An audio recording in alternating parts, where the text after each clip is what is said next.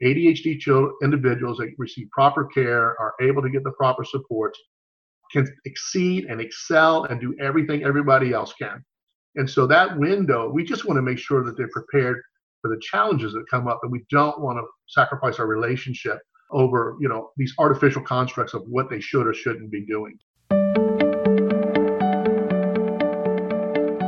Hello, and welcome to ADHD Essentials, part of the ADHD Rewired podcast network. I'm your host, Brendan Mahan.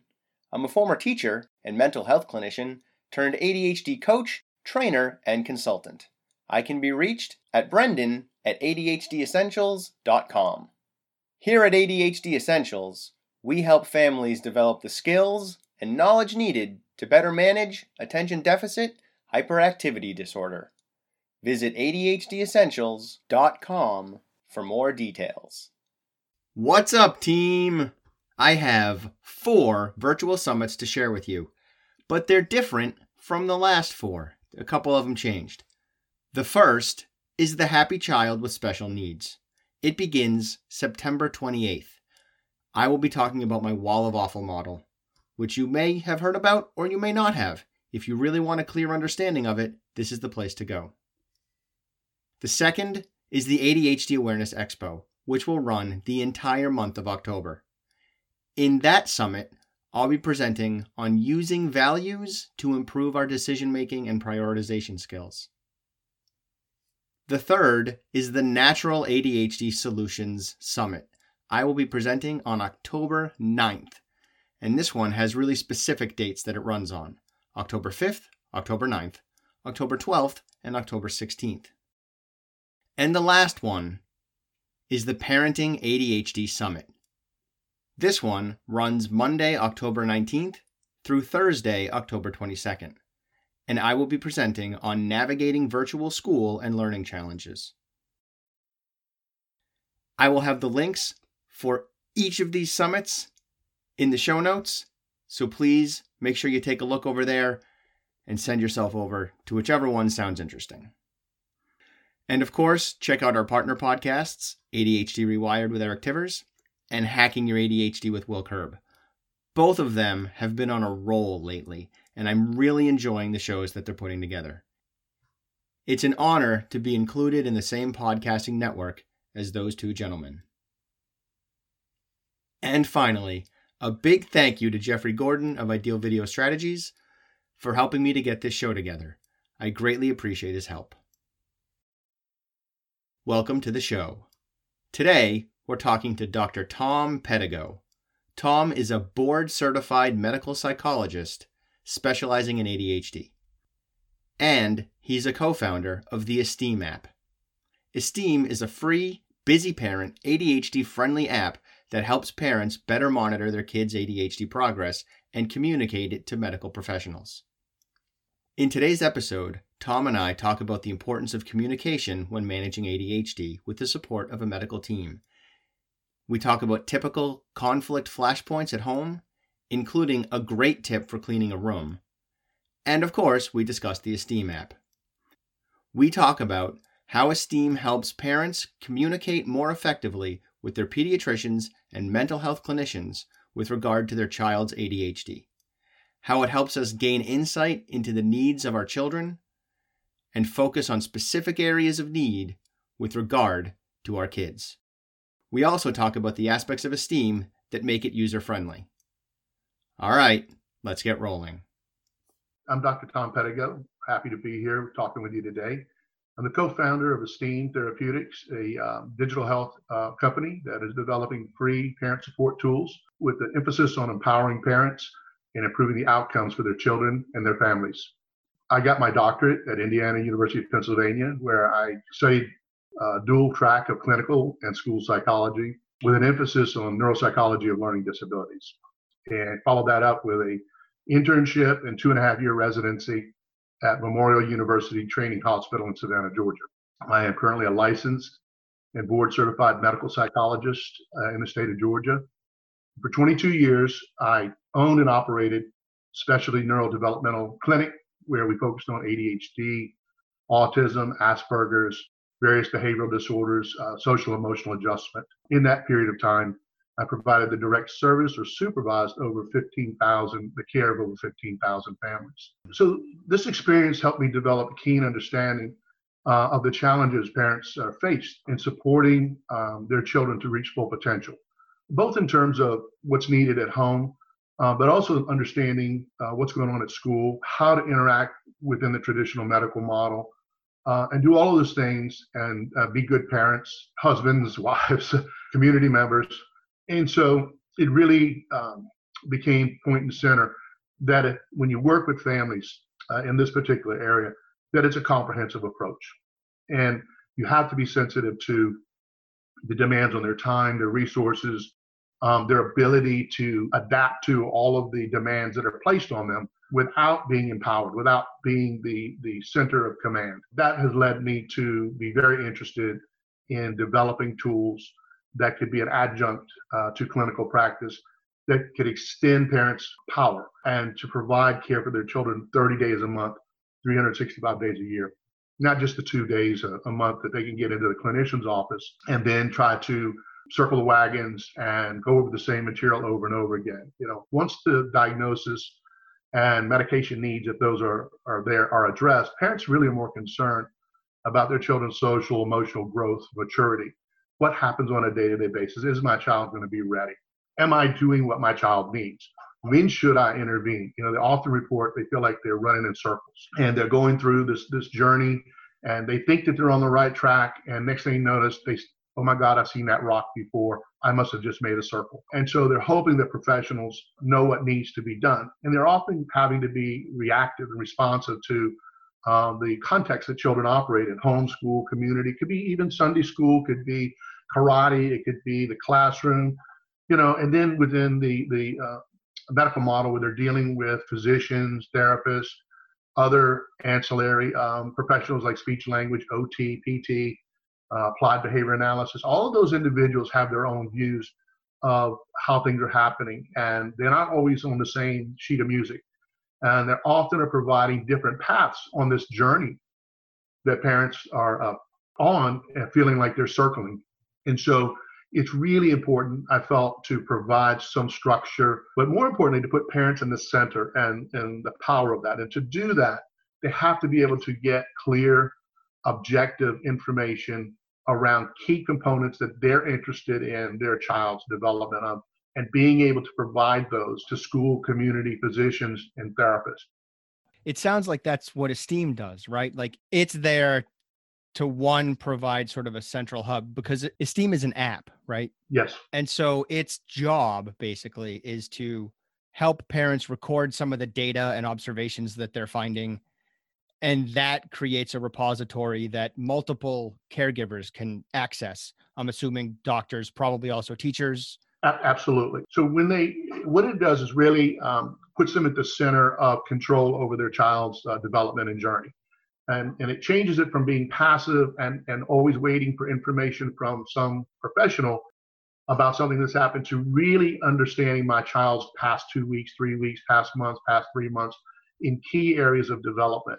And being able to provide that information to healthcare professionals and people that are involved with my child has been shown to be able to have tremendous impact on children's development outcome. For example, there were 3 studies that were conducted by Cincinnati Children's Hospital and Philadelphia Children's Hospitals, where they showed when parents could provide consistent information across these contexts just to the pediatricians, that significant outcomes were available, and including things like reducing and eliminating medication in many cases.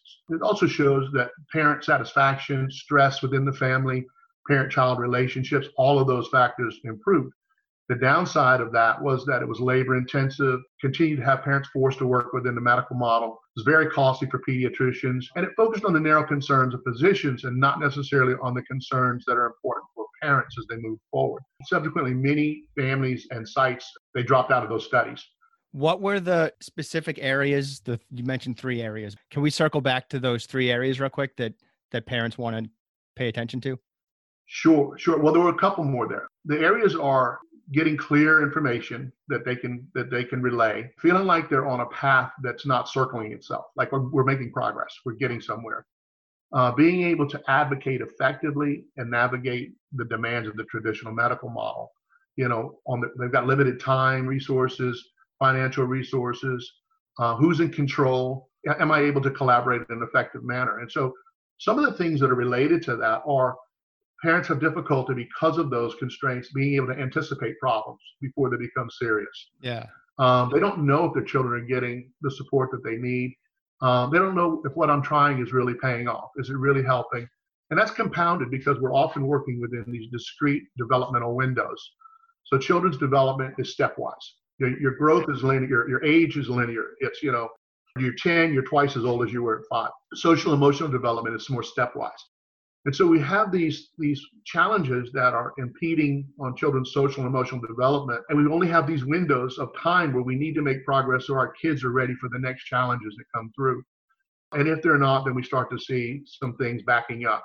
And so parents have a lot of anxiety about that because they don't have clear information that they can rely on to know my child is making the right moves. We're still seeing a problem here. Here's what I'm doing. It's working. That's not paying off. I need to move my resources to something else. And there's also the challenge of limited observation too, right? Because if I have a kid with ADHD, I see what my kid is like at home. Maybe I see what they're like at the soccer field or in karate or something. If I stick around, I might also use that time to go grocery shopping or something. And I almost certainly don't really have any idea what's going on at school, with the caveat that COVID-19 is bringing school home and things are different in this literal moment, but that's not going to be forever. So we want to have that bigger picture too. And Esteem is helping kind of create more of a database of that kid because we can share that information. And you're not giving Esteem to like the soccer coach. That's totally cool. But certainly teachers are going to be able to provide a little more information than you would ordinarily get. Having sat on both ends of that communication pile, right? As a teacher and as a parent, it's just really hard as a teacher to communicate stuff and to know what you should be communicating. As a parent, to ask the right questions. I mean, I know what those questions should be for the most part, but even I don't know all of them. And having an app that's going to help me know what questions to ask my teacher is powerful. And then as a parent, if I don't know what patterns to look for, if I'm not putting together the fact that my kid struggles with large projects and breaking them down into small tasks that can be implemented and is successful with, if I'm not seeing how that connects to their struggles cleaning their room or clearing out the yard, then I'm not able to provide my doctor with the right kind of information, right? Like I might not be able to say, oh yeah, no, that breaking large tasks down into small manageable chunks, that completely exists in two different domains of my kid's life. It exists at home and it exists at school. A small related topic to this is one of the things I talk to parents about is read your kid's 504 IEP, because the tips in there, the like strategies for teachers to use, parents can use those too, at least most of them. Absolutely. Not every parent thinks that way. So giving them that piece is good. And Esteem is sort of smoothing out the edges, I guess, and helping that transition of knowledge and information from home to school. Am I understanding this correctly? Absolutely. So related to those observations is when parents would come in, they would be in a dependent state, right? They would come in and they would not feel like they could push or pressure. They often would tell me if they did that at school or did it with pediatricians, they would get pushback. And then they don't feel comfortable pushing back on that pushback as well. And they're not armed with information that changes the mindset of those individuals. So when you come in with good sleep data, medication management data, you come in with, I've done these simple activities with my child, and I can see my child cannot do X, Y, Z. All of a sudden, your knowledge base and your ability to articulate the functioning of your child enlightens and brightens the space for those individuals so that they can now think outside of the box. Absent that data, they feel they're the experts. They feel like it's their job now to sort of read the tea leaves a little bit, right? And that leaves parents unempowered. So our app not only tracks and manages and reassesses and then provides collaboration and then updates and produces a report that is important for everybody. It does that with automatic push notifications. it actually encourages and gives specific things parents can do in specific areas that they have identified they want to work in to become better informed about how my child is functioning in those areas. So it's giving tips, it's giving ideas. Tips and strategies and insight activities, because now something as simple as, and they're all in game format. They all come across as little brief interactions. We want parents and kids to have more positive interactions because they're already stressing about why are you not picking the towel up off the floor? For 3 years, I've been telling you to pick the towel up off the floor, kind of thing. And so there's plenty of room for flashpoints.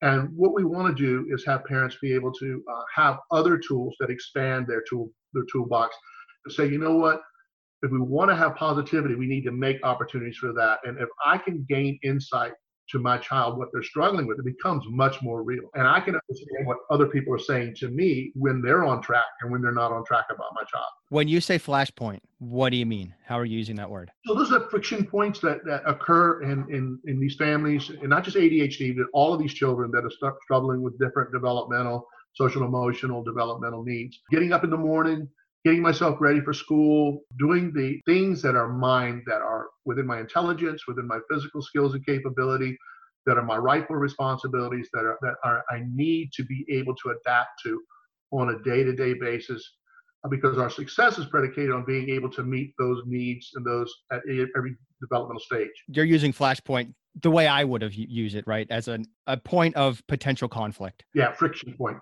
probably a better word. I just wanted to make sure it wasn't like a specific term of art from the app that I didn't know yet. And in case it was, I wanted to ask the question. No, it's not.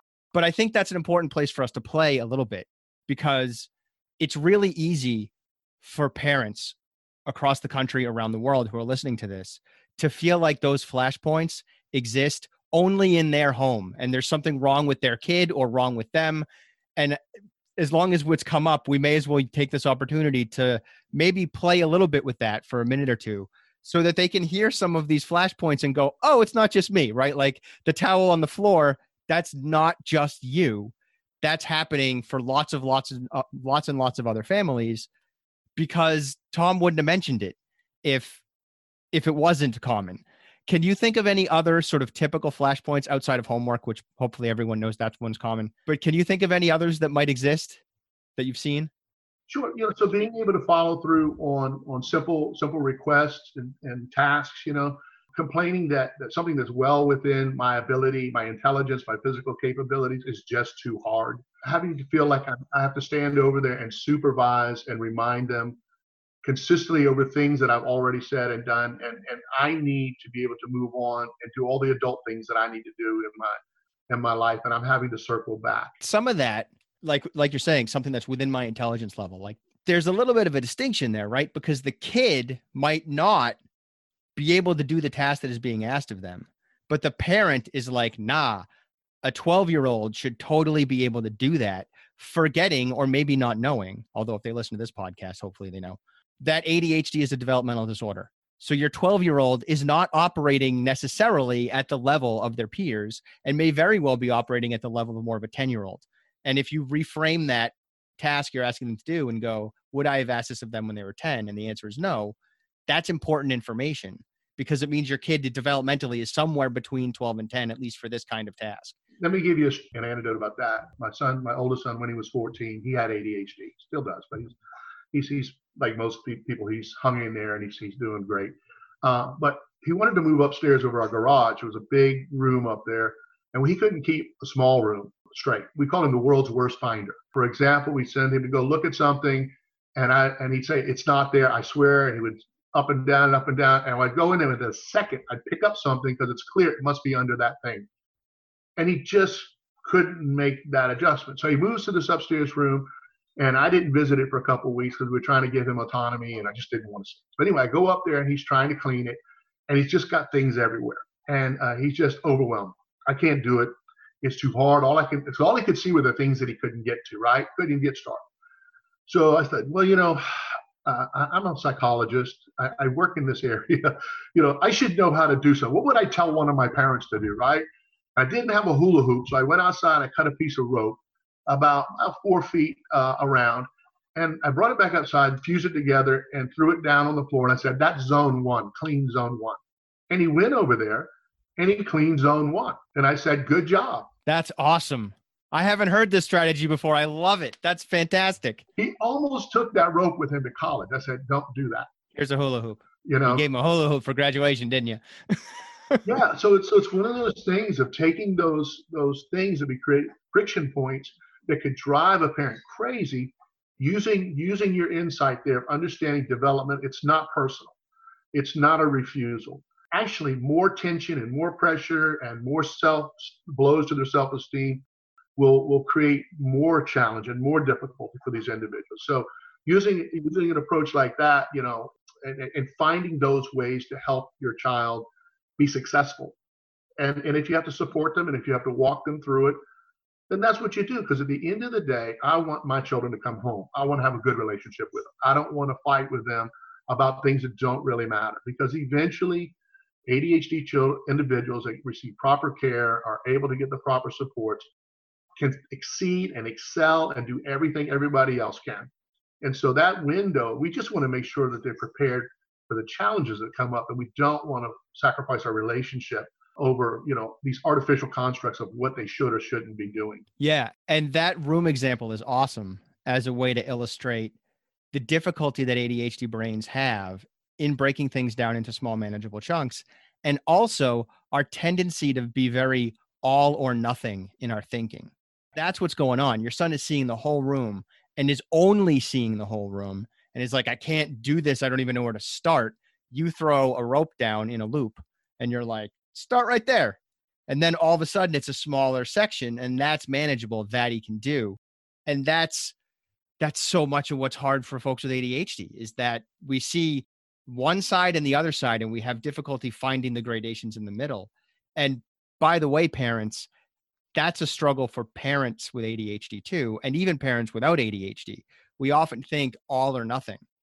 It's critical that you start to adjust that. One of the things I've been talking with my parent coaching groups about is the idea that if the only time you're going to cheer for your kid is when they get a triple, they're never going to hit a single, and they got to hit a single before they're going to hit a triple, right? So like that loop of rope is a single. A triple is getting the room clean mostly. And a home run would be like the room is immaculate, right? Right. And I have a lot of parents, it's often dads, that resist this whole idea that like my kid does a little bit of something, but it's not perfect. And I'm supposed to be happy about that and cheer them on and congratulate them and like encourage them to do more. Often the phrase I hear from dads is that like, I don't think everybody should get a trophy, which is what brought me to this part of the metaphor. It's like, yeah, trophies like baseball, that's the elite. I hear that. I'm not arguing that. But we still clap when people get a single when we watch a baseball game. So all you're really doing is clapping. You're not giving a trophy. You're just like, hey, good job. Like, well done. Now move the rope and do the next thing. That's such a critical component to managing folks with ADHD. And that brings me back to Esteem, because that's what Esteem is doing. It's providing the singles. It's helping us break the stuff we should pay attention to down into small, more manageable chunks. And I want to make one small distinction, because my all or nothing ADHD brain does this all the time with apps. Whenever someone has an app and they're like, yeah, it collects all this data, right? Like it does all this figuring stuff out for you. My ADHD brain is like, and I know it's wrong, but this is still what happens in my head and I have to correct it and talk back to it every time. My ADHD brain is like, that's awesome. So my phone can just like be in my pocket and magically know all of this stuff. And like, no, you have to enter that information into the app, but then it will apply things and be a repository and find patterns that you're not seeing and all that kind of stuff. So that's one of the things that I think is great about this app, is the nature of how it helps us delineate into silos and patterns. We've been developing this for over about 2.5 years now. And so we started off, we were several assumptions that we wanted to make. And one of them was that, you know, it had to be something people would use, that they could engage with, and didn't create bottlenecks for them, and didn't create more of a labor intensive, because we knew many of the parents ADHD, but even the parents that aren't ADHD have limited time and resources. And so we have been using beta versions of this with thousands of people. And I should say that those are free and our app is free. If I didn't say that to begin with, it's 100% free. And so we could get feedback, and we've been able to learn a lot about what parents can adapt to, what they can actually tolerate in an app like this. And it comes down to being able to focus, have enough comprehensiveness that you can address the whole family needs, but allowing people to fine tune the portions of the app they want to use and to not have to be burdened by these other things. I don't have to go through these other doors. I go through this door and I go to the room I want to go to. I collect the data that's important to me. I get all this feedback and tracking and managing and report and all that kind of stuff. I can adapt that as I want to. I set the frequency and the type of response and the type of collaboration that I want. So it's very, very personalized. And then the app is sophisticated enough to present specific resources, interventions, strategies, tips, insights that are specific to what that person chose. So they're not inundated with a bunch of other stuff. Oh, by the way, you might be interested in this too. Because people didn't want to be bothered by that. They wanted to have choice. They wanted to have preference. They wanted to determine what kind of messaging, what the frequency is. The app will tell you 2 times a week, once every month, whatever, any frequency you set. But once that's set, then it's automatic. And within 2 to 3 minutes a week, you're able to keep up with all of these key indicators about my child's overall health, core symptoms across all the major child developmental conditions and symptoms that could get in the way, as well as physical health indicators like sleep, medication side effects. Is my child growing properly? Is my child, is having food sensitivities, things like that, things that parents don't normally think of. We've had a rough patch. What's just happened? What's just changed?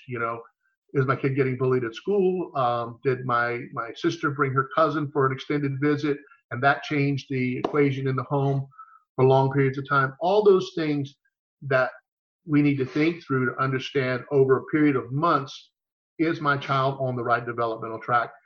And so when that's easy to do and very personalized and provides those resources back to parents that they have this keen understanding, they have these new insights and strategies, and we really key them to develop positive relationships. So in the app, in some of the interventions, we are very much focused on self-regulation.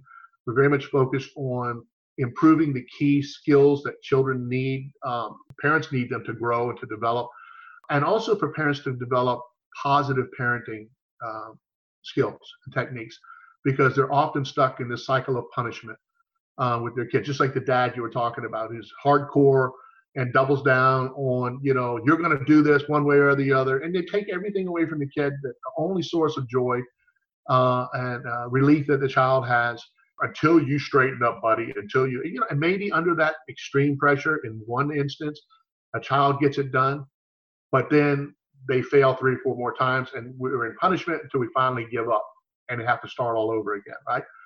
And so that understanding of this neurodevelopmental trajectory that you're talking about earlier becomes really important for giving myself freedom and permission. And I think the app does. It gives you permission to advocate for your child, permission and the empowerment to be the knowledge provider for your child. And more importantly, to be the freedom to continue to develop a positive relationship with your child by knowing what steps I can take to create positivity within my interactions every day, because we're going to have friction points too. Is the app providing sort of tips and language to help foster that positive parenting interaction? Absolutely. So those 15,000 families that, I've been involved with, that's what I spent my time doing. I'm one of 80 board certified medical psychologists in the nation. Wow. Congratulations. That's awesome. Yeah, thank you. I spent all that time training and all that energy getting board certified. Was very intimidating thing to do. And I spent all my time helping parents navigate their relationship at home and strategies at home. And I wasn't trained to do that. I'm trained the neurobiology and how health and physiology intersects with, psychology. But what parents are really interested in is, how can I be sure that when I'm disciplining my child, I'm not hurting them? How do I know when it's time to throw down the hammer? Help me through those kind of things. And then I just realized after, 20 years of doing this, that our job is to help support people to develop healthy families, healthy relationships, and not to force certain artificial social constructs that can be more damaging. And so the medical model is just enculturated with that. Just like some of those stubborn dads, the medical model is kind of fixed that way too. And so I felt like, if I could extend this work that I've done with these parents and put it in an app where they can get care and support every day of the month, 365 days a year, imagine what the outcome could be for these individuals and imagine the impact that could happen. So we worked hard and we were very successful with that. But I could only reach 300-400 families a year. Yeah, but this app is going to get more than that. So one of the questions I have, just circling back for a minute, is you mentioned that the upkeep of this app is like 2 minutes. It's like 2 minutes to enter your data, right? Or your kids' data. What we sort of skimmed over that I want to make sure I highlight is what's the upfront cost, right? What's the barrier to entry? Because I know for me, if I download an app and I think it's going to take me 15 minutes to be able to get using it and it ends up taking an hour, I'm going to quit 20 to 25 minutes in and then I'm not going to use that app. So I want to make sure that the parents know what the cost is. Because if it's an hour and I know it's an hour, I'll still use the app because I built in enough time to get started. What does that look like when it comes to initiating this app for my child? Yeah, sure. Thanks. It's great. It's a great point. Great question. So as I mentioned earlier, we have been doing a series of beta tests with large parent groups and getting feedback about those, because we want parents to be able to come into the app and be able to set up a case in 5 or 10 minutes is literally what it takes to the initial investment in the app to have things loaded in there. There are many more features that as a parent gets familiar and learns that they can then activate and that they can learn, but they're not forced to come in and activate all these other things, all these other tools and elements. Some of those are brought back to them over time as certain problems might continue to pop up. And then we would alert them, hey, there's this feature here that may be of help for you right now. And so the uptake time on that is really, really great. I mean, our average user time right now, and this is amazing for apps, is 16 minutes per session. So people come in, they get engaged, they stay in it, they understand how to use it, and we're really, really happy with that. The second part of that is the feedback that they get is automatically updated to their dashboard, automatically updated and building these trend lines, tracking performance, highlighting growth. We have growth indicators you can look at and goals that get set, and you can see very quickly how we're doing every time that happens. So people don't have to do deep dive every time they open the app, every time they go look at it. They don't have to wade through. There is a deep dive, there is detailed information if you want to go do that. But you can, once you got it set up and you've got the certain factors that you want to track, they're just visual key indicators right there that literally take seconds. Wow. To know. You can also delay if you get a notification and it says, hey, it's time to refill out this form for Tommy. And you say, not now, and boom, it'll remind you later. And so it's not intrusive in that respect. And so the other part that we originally had a subscription model, and we were very successful with the subscription model. But what we realized was that there were certain groups of individuals who it was like $14.95 a month, and they just couldn't swing the $14.95 a month. And we were like, we want this to be for everybody. And so we've also made, that friction point where it's free. The base app, everything we've been talking about here is absolutely free, will always be free. There's no this freemium to premium kind of idea. I had an app that was supposed to do meditation, and it was free, and I got into it. It was supposed to be a 30-day trial. But within 15, 20 minutes of using it, I hit a paywall, and it wouldn't let me go any further. And people are just tired of that. There are no blind alleys. There are no things where you have to now make another step, or now you got to put in your credit card. None of that kind of stuff in the app. And we got that feedback from people. We want to use it the way we want to use it. We need it to be simple. And we also had a really smart move. As you could tell, I'm an older guy, and my co-founders are very mature. But we went out and we found really talented young people who have grown up with technology, who understand technology and what people want, what they need, what they think is a good app, what they think is a useful tool, because that's the age grouping of the people that this product is targeted at, this app is targeted with. And so we needed to get their feedback and those individuals' feedback about making it streamlined, being able to come in, go directly where you need to, being able to not be encumbered with a bunch of unnecessary information, because I'm a medical psychologist. One of my co-founders is a is a behavioral health architect. The other one was a marketing guy at Apple. He developed the leading knowledge sharing company in the world called Expert Exchange. And we're all full of words. We're all full of ideas. We have all these ideas, and we had to condition ourselves to trust these individuals who understand the digital era. But we also wanted to be able to cross what's sometimes referred to as a digital divide, where there are certain things that aren't available to people, and we wanted to make sure that Esteem is available to everybody. Okay. So a couple questions that are not remotely connected to each other. So I'm just going to ask them real quick, sort of lightning round style, I guess. The first one is, if the app is free, how are you even making enough money for upkeep, let alone any level of profit or investment stuff? What does that look like? Okay, so here was the thinking about that. So we have these add-ons, right? There are these evidence-based tools and interventions that we've curated that have all been proven. They've all been vetted. They all have track records to show they can help. And they're targeted specifically at certain areas that parents are interested in. In our earlier work, when we were doing the subscription model, we know there was a certain number of parents who would spend that money on those particular apps, but it was limiting the access to other individuals, right? And so we know that when it comes to these interventions, we make the app really heavy with what it provides, because it provides strategies and interventions that are free. But there are these upgraded interventions where we have some of our own essential, we call them STEAM essentials. We have a neurofeedback tool that works with a simple iPad that's $9 a month. And it's an amazing tool. It's called Reading Attention Tutor. We have something called Target Recognition Task that is an executive functioning measure that can assess your child's improvement in their executive skills over time. We have multiple different levels of positive parenting tools and techniques. We're adding digital coaching and on-demand access to coaches and on-demand access to licensed professionals.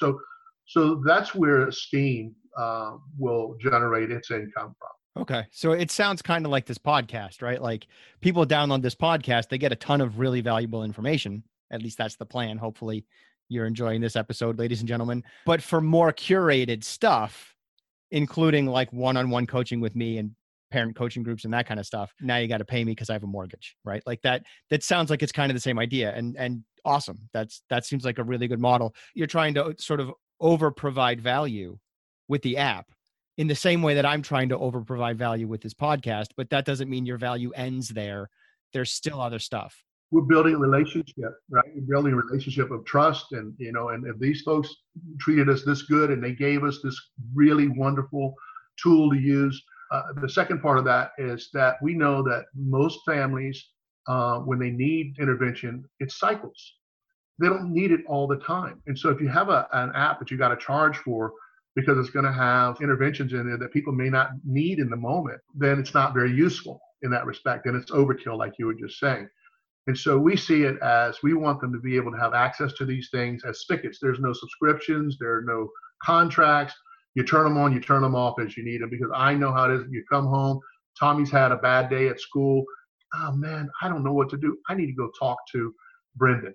I need to get to somebody, right? It's in the moment where people will need those. And so making it free, having those interventions available and for people to use them when they need to, seem to be a very responsible way of approaching this. Cool. And my second question is maybe something that came up during your beta testing and maybe it didn't.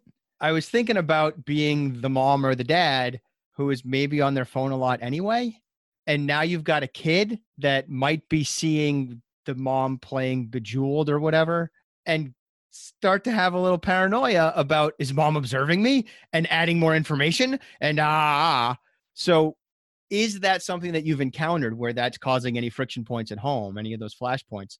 And if so, any advice on how to navigate that? I'm not aware specifically of that feedback, and we get lots of feedback. I mean, we now have over 15,000 families that are using the app, and we are building a social community in there for people to share feedback with each other, and then a big push in that area. So I'm not aware of that specific. For example, we have a relationship with a company called Bark, And Bark is a social media monitoring platform that has over 4 million subscribers and is predominantly parents setting up safeguard rails for their children's use of social media.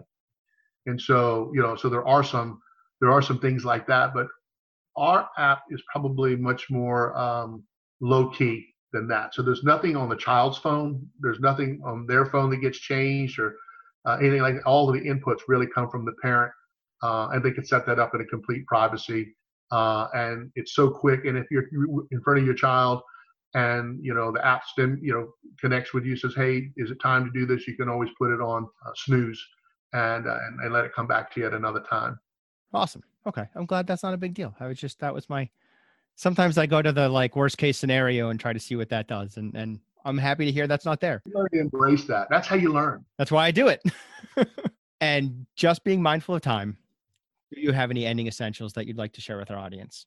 What I'd like to say is that the main point of an app like Esteem is to improve outcomes of children overall long term. And because they go through these developmental windows, and because parents in the past have had to rely on other people, I think for significant numbers of kids, they didn't get as much development, and parents didn't have the confidence. They weren't encouraged to take charge, and if they were, they didn't have the tools to do that. And so we really tried to take what has been shown and proven over the past 20 years. The digital age has allowed us to digitize that, which allows us to put it in the hands of parents. To be able to be sure and to know when their children are moving forward, to know what they're investing in time and resources and money are working or not working, and to advocate for their children in expert fashion. And the last part is, throughout this work, we've now realized that we need to provide, and we are providing, more tools for parents and young adults right along with this throughout the development, because it's a family tool, and dads are involved, and older brothers, and other people, and all of us today could use some help in monitoring ourselves, being able to see problems before they get too big, know whether or not I need to get help, and know where to go get it, and to get it at a level I want. Maybe I want to do something for myself. Maybe I want to talk to a coach. Maybe I feel like it's more severe and I need to talk to a licensed therapist, and have those choices, and to be able to do that from the comfort of my home or at a time of my own choosing, in a fashion of my own choosing, is where people are at today. They want choice, and they want to be able to have some control and power in those relationships. And that's what Esteem endeavors.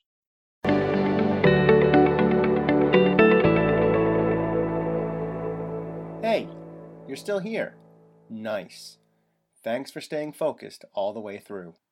If you have any thoughts or questions about today's episode, feel free to email me at brendan@ADHDessentials.com. And don't forget to check out the website, ADHDessentials.com, and visit our Facebook community. I'm looking forward to talking to you again next week. In the meantime, keep focusing on improvement over perfection. 10% better is all you need.